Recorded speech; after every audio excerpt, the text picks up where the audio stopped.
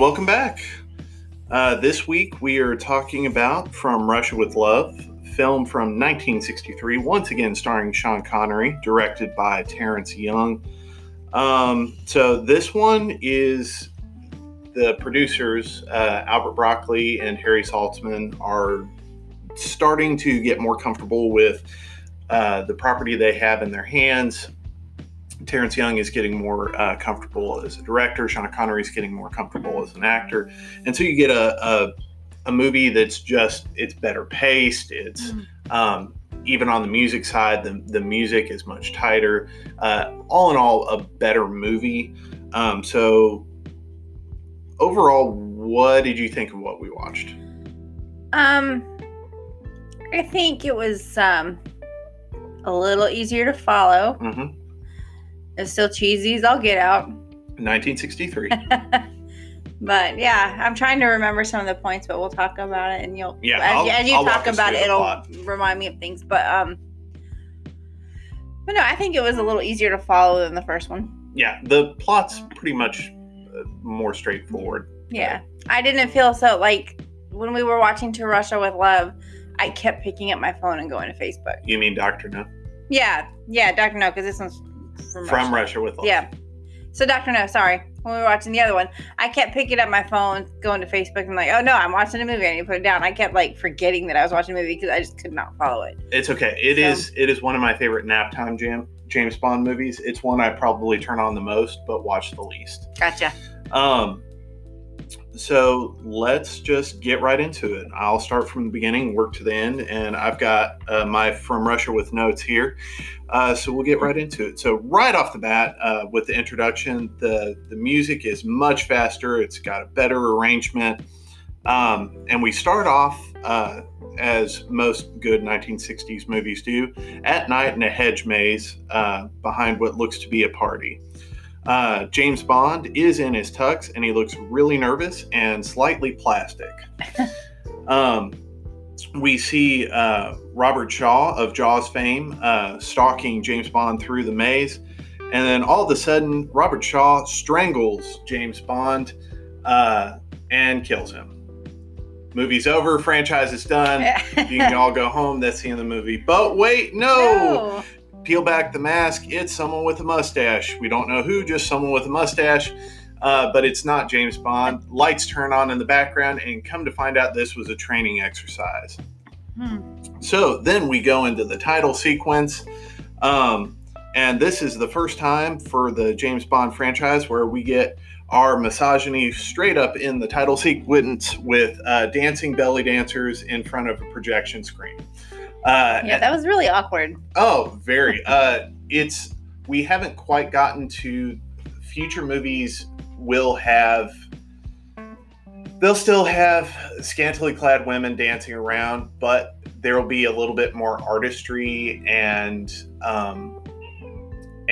effects to what they're doing. This was literally women in a dark room dancing in front of the projected credits. Yeah. Which made it weird. Yeah. Again, they are learning this process as they go along, and the credits are probably one of the weaker parts of this movie. So moving on, we transition out of the credits into a giant chess room where we see Kronstein, who will be one of our antagonists, not so subtly given a note under his water. He then decides to end the game quickly, checkmating his opponent in just one or two moves. So this scene has some of the best set dressing for the time. Just fantastic set design. The ceiling in the room, you may not even remember this scene. The ceiling is actually a matte painting. Oh wow, I don't remember that. I remember the scene, but I don't remember. I think that's when I came in kind of halfway through. I didn't seem to get the note, but it was at the end of the game when I joined you. So, Kronstein goes from the scene to meet the mastermind behind Spectre. I, when we were watching, mistakenly said that this was Sean Connery. As I did some research later, no, it is not. It is someone who sounds a lot like Sean Connery, but it is not, in fact, Sean Connery doing the voice of Spectre. fun fact, the person who body doubles for the mastermind of Spectre is actually Professor Dent from Dr. No, last week's movie, is basically just sitting there being a warm body to hold the role of a character that will be revealed in a few movies. But right now, he's just kind of number one, the mastermind. Just never shows him. It will, eventually. Right, but like in that movie, it never shows. Yes. And because some people will be watching these movies for the first time, no spoilers. Yeah. It's just one of the most iconic villains of all time. So at this point, we are introduced to number 3, Colonel Rosa Klebb. In this scene, we get to see that Kronstein is really good at coming up with plans. We also find out he is an arrogant SOB.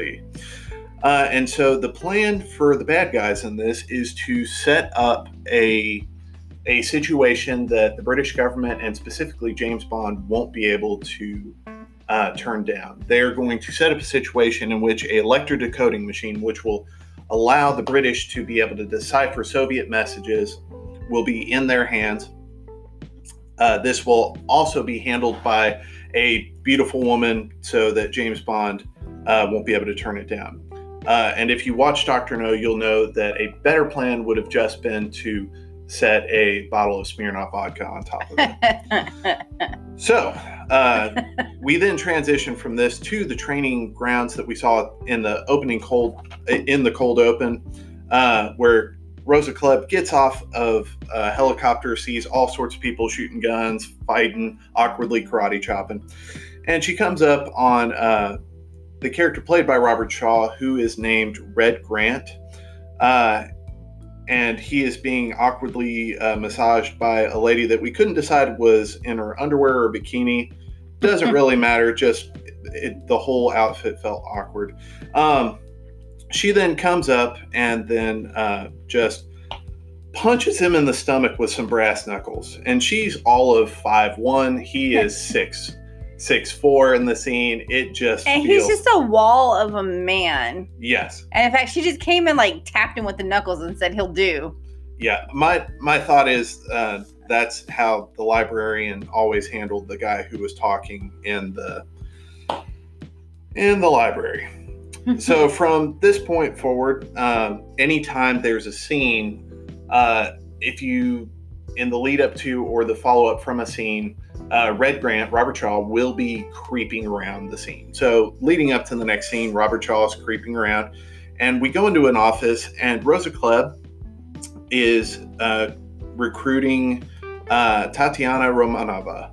And if it isn't clear to everyone involved, Rosa is a lesbian. And a little background for anyone who doesn't know. Anytime Ian Fleming writes a James Bond novel, lesbians are the bad guys. And they remain bad guys until James Bond, quote unquote, turns them from their lesbianism and from the side of evil to the side of the angels. And Fleming had some problems with lesbians. Anyhow, so the young Tatiana Romanova, pardon me, I want to say the name of the Black Widow from the Marvel movies, which is Natasha Romanoff. Anyhow, she is told, you will either be here to help James Bond with this mission, or you will be shot. In this moment, not much of a choice. Nope. So at this point, Klebb is she is pretending to still work for the Soviet government, but she does not. Fun fact, because this movie was right in the middle of the Cold War and they did not want to portray the Soviets as bad guys, Spectre, who was the shadow organization from Dr. No, was brought over to this film so as not to angry Russian audiences. The Russians are in the James Bond movies. They're not really the bad guys, but kind of in a roundabout way, they turn out to be the bad guys. It's a lot of fun. Through the movie License to Kill, the Russians are always, the Soviets are always kind of this background threat in the Cold War narrative that's going on. Anyhow, we then transition out of this scene over to James Bond's boat, where he is with his steady girl, at least for this movie, Sylvia Trench, back from Dr. No. They are hanging out, and Bond is being just as dismissive to her as he is to any woman. He is then called back to the office before teasing Sylvia that he'll have a dalliance with her before he goes.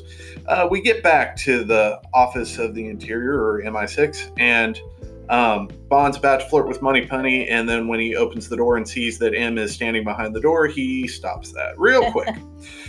Very awkwardly. Yeah, very, very awkwardly. At this point, we are introduced to Q for the second time. In the first movie, he's just referred to as Major Boothroyd. In this film, he is referred to as the Quartermaster, or Q. This is the first movie in which he is played by Desmond Llewellyn, who will play Q all the way through 1999's The World Is Not Enough. This is also the first Bond movie in which we get our first gadgets. And Q will perform his role in this, as in movies down the road, where he will explain all the rules of how things work. So you, as the viewer, when they're building suspense, know exactly how things are supposed to and not supposed to work. Yes. So, as soon as all of the assignment is given, the assignment is to go get the girl, get the Lecter machine, and get out. Bond is off on a Pan Am flight to Istanbul. As soon as Bond arrives to a rendition of the James Bond theme song, he speaks in code to the agent on duty, just to let everyone in the audience and them know they are on the level. Yeah. So, moving on, we are now introduced to Karen Bay, who is going to be the mentor-helper character in this film. Trivia, I let you know, the actor, while they were filming this, was in terminal cancer. He had been diagnosed with terminal cancer and was told as soon as filming finished that he was in the final stages and that it was going to get worse. And so Pedro Armendariz committed suicide after he got that news. Before the film ever released, he didn't get to see his role. And he's actually quite good. Karen Bay might be one of the best parts of this movie. You would never be able to tell that he was fighting terminal cancer during that. Actually, in some of the scenes, we'll get to a scene here in a little bit, but during a major fight scene, his character is not played by him. It's shot at a distance, and it's actually played by the director, Terrence Young. So Bond gets to his hotel, inspects his hotel room, notices that it's bugged, and immediately gets upgraded to the bridal suite, which is a much better bugged room. And so we come to find out that they're going to figure out what's going on at the consulate to get the Lecter machine. Karen Bay is reviewing his files, and he cannot be bothered to have sex with his mistress. He is really into those files, and this poor woman, just dying for his attention, almost literally dies because a bomb goes off. Yeah. At this point, Bomb and him have a little back and forth. We find out that poor woman left in hysterics, understandably. Yeah. And we then go into the Istanbul catacombs and come to find out this was actually a location shoot, and it is gorgeous.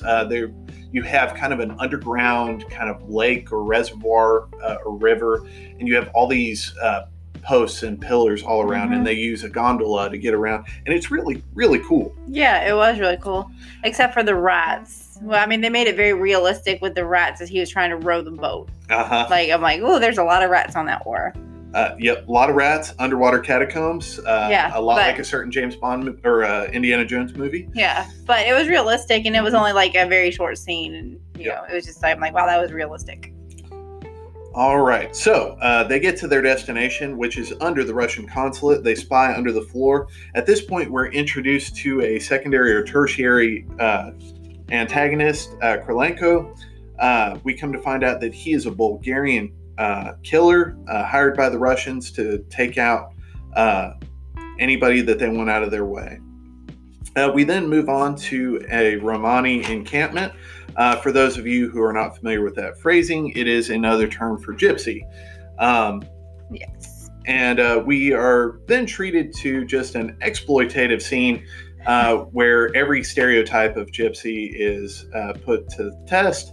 And on top of that, we are treated to the nice sexist belly dance and cat fight. Yes.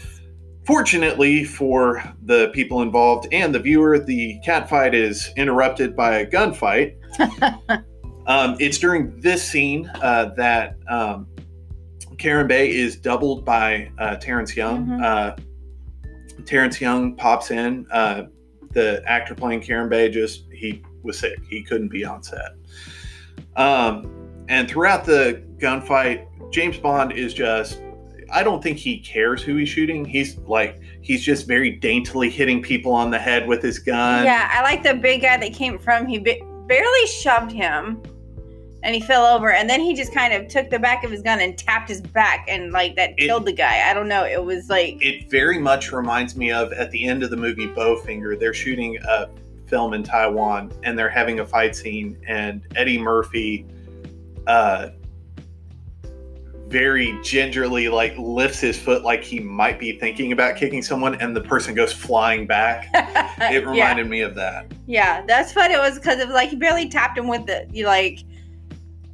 giving somebody a gentle high five, and they killed the guy. I don't know. It was So throughout the gunfight, there are a couple of times where someone's about to get the drop on Bond, and Red Grant actually from the shadows saves Bond's life.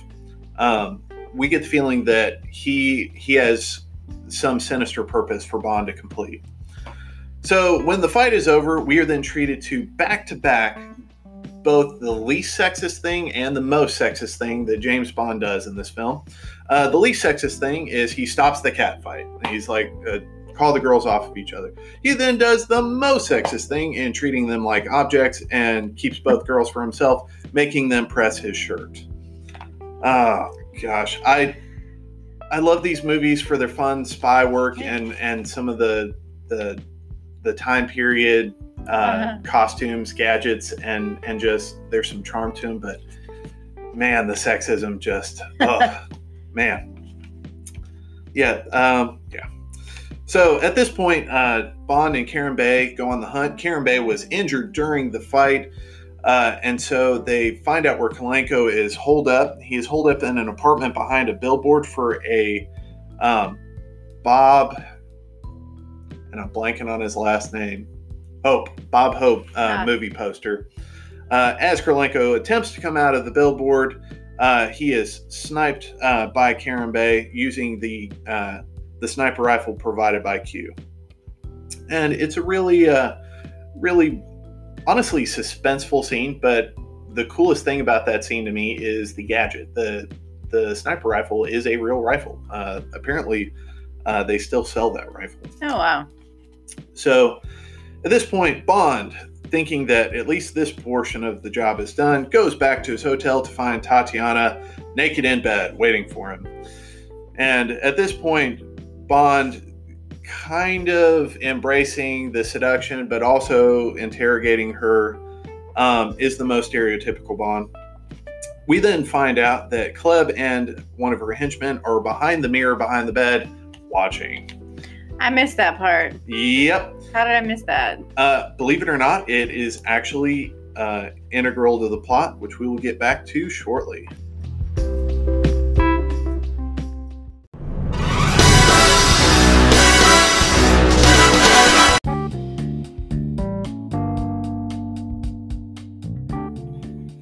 All right, and as we move on, we see that Bond has arranged to meet with Tatiana to get some proof that she's on the level, a map of the consulate.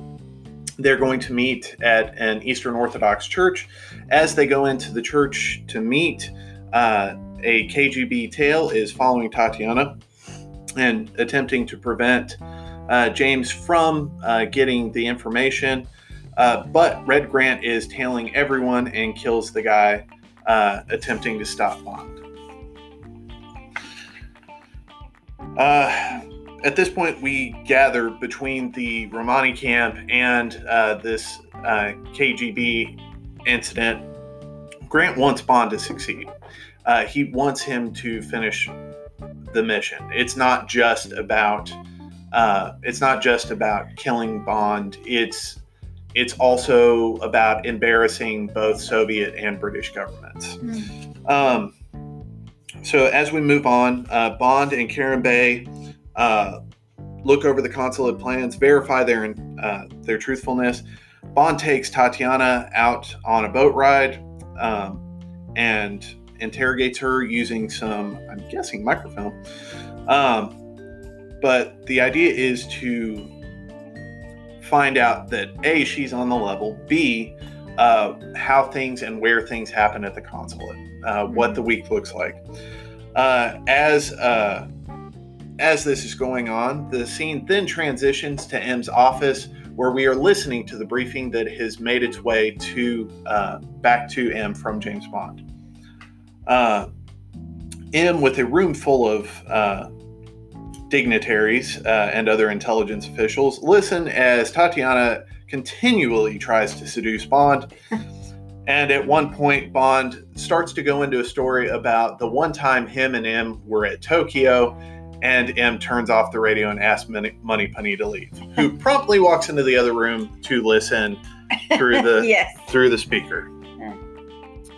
So, having verified that everything is on the level, Bond actually goes in a couple days early and steals Tatiana and the decoder from the consulate.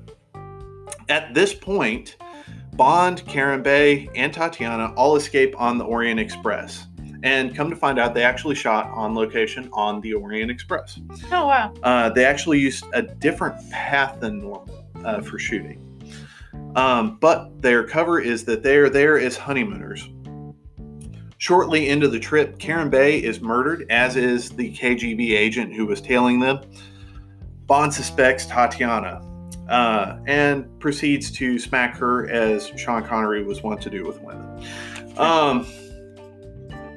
At this point, Bond gets off the train at a designated stop, meets with Karen Bay's son, informs him of his father's death, gives him his belongings, and sends word down the line that he needs a British contact to meet him for exfiltration. During all of this, once again, Red Grant is creeping in the shadows, listening. As the train ride continues, at the next stop, Bond goes to meet his contact, who we learn is killed by Grant, and Grant assumes his identity. He proceeds to call Bond old man an awful lot, and takes Bond and Tatiana out to dinner. At this point, Grant poisons Tatiana. It seems to be just a drug, puts her under, it doesn't kill her or anything. But they take Tatiana back to Bond's room. At this point, it seems that Grant is about to get the drop on Bond, but Bond gets the drop on him, only for Grant to get the drop back on him. This is the most convoluted part of the movie. I apologize. At this point, Bond gets enough information out of Grant to figure out what's going on and tricks him into utilizing the booby-trapped briefcase that he brought along, provided by Q. Yeah. We proceed to get one of the best filmed fistfights ever. It is a brutal fight, especially compared to any other fight in this movie. It's just a great fight scene. Mm-hmm. And at the end, Bond strangles Grant with his own garrote. And at this point, Bond and Tatiana jump from the train. Something I didn't mention a couple minutes ago was Grant informed Bond, when Bond had the initial drop on him, that he had an escape route. As he was showing Bond the escape route, that's when Grant got the drop on him. Mm.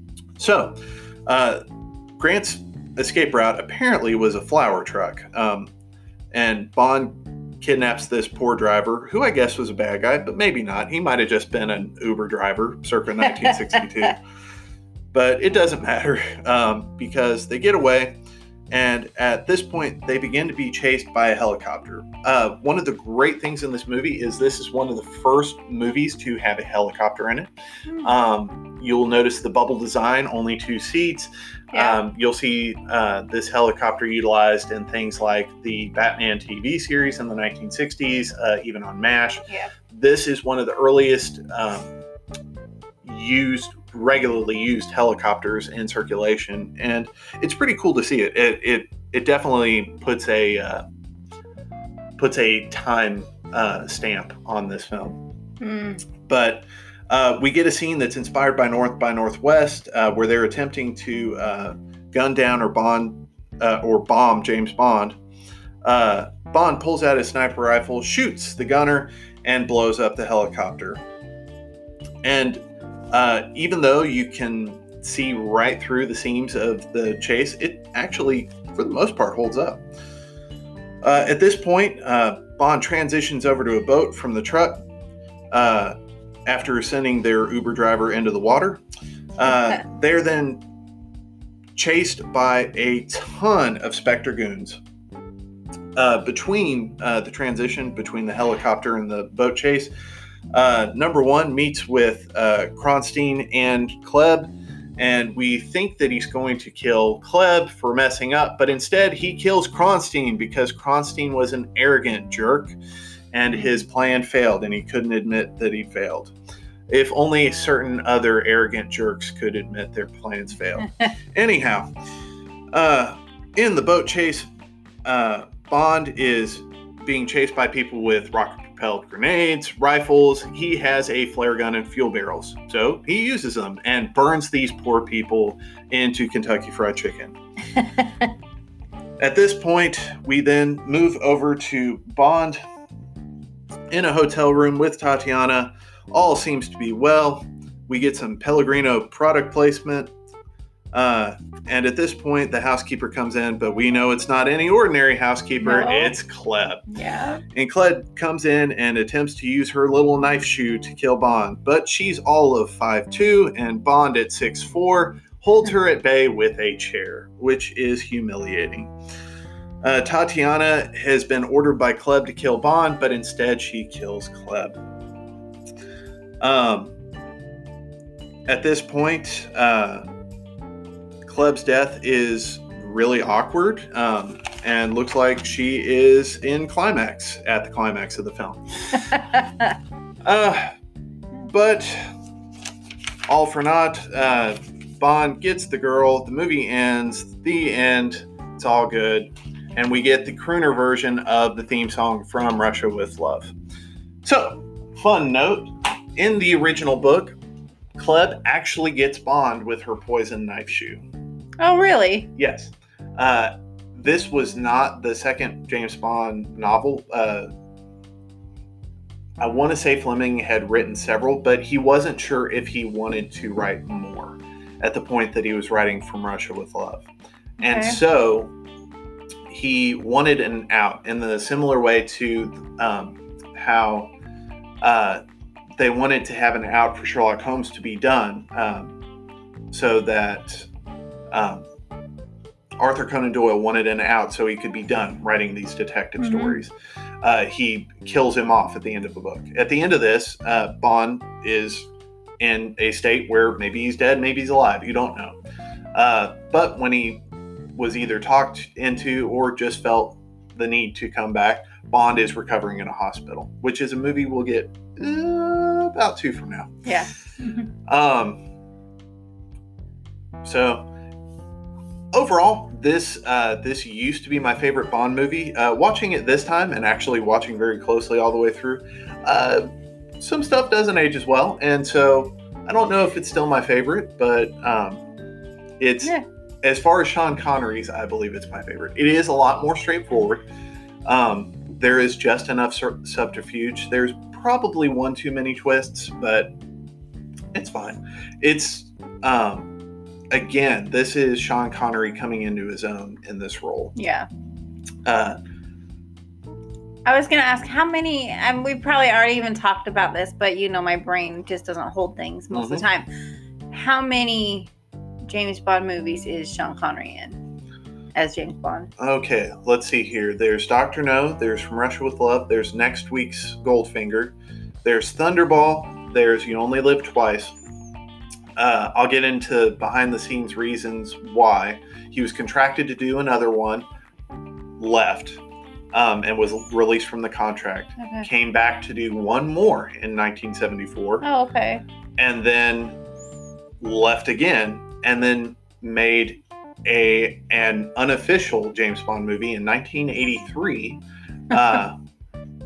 So let's see here. That's 5 plus 2, 7. He made 7.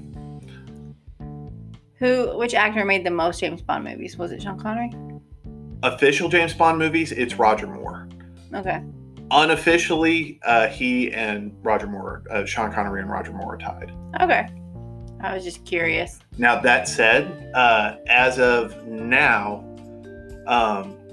Daniel Craig has played the character the longest. He hasn't made the most movies, but he has played the character the longest. Okay. Excuse me. Because there's more time between movies? Yes. Gotcha. I want to say that Roger Moore, it was 10 years. Sean Connery, consecutively, it was 7 years.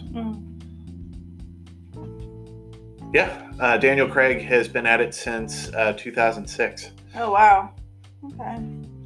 So there are a few. That's 14 years. Yes. But some neat things to pay attention to as we watch movies going forward, especially after next week, is pay attention to some when they go to another country, or maybe the film takes on a slightly different tone for a scene or two. Pay attention to that, because the James Bond movies have a theme in them of they take on what's going on around them. They take what's interesting in the world to the producers, and they shove it into the movie. Sometimes really well, and sometimes not so much. Yeah. But for example, when we get into the 70s, we'll get some blaxploitation films. When we get to the late 60s, we're actually going to have some martial arts going on in the films, and not the awkward Sean Connery tapping somebody with a pistol. All kinds of neat stuff comes up. I absolutely adore the fashion in this film. I feel like especially in the early 60s, we were right on the cusp of the past and the future meeting, and I just really enjoy the timeless nature of that fashion. Yeah. But that's all we have for this week. Next week is one I'm not looking forward to, because it's probably one of my least favorite James Bond movies. But we will be watching the film Goldfinger, starring, once again, Sean Connery. And after that, there's a whole lot more. So if you're still with us, stick with it. If not, well, I hope you enjoy whatever else you're doing. Have a great week. Bye.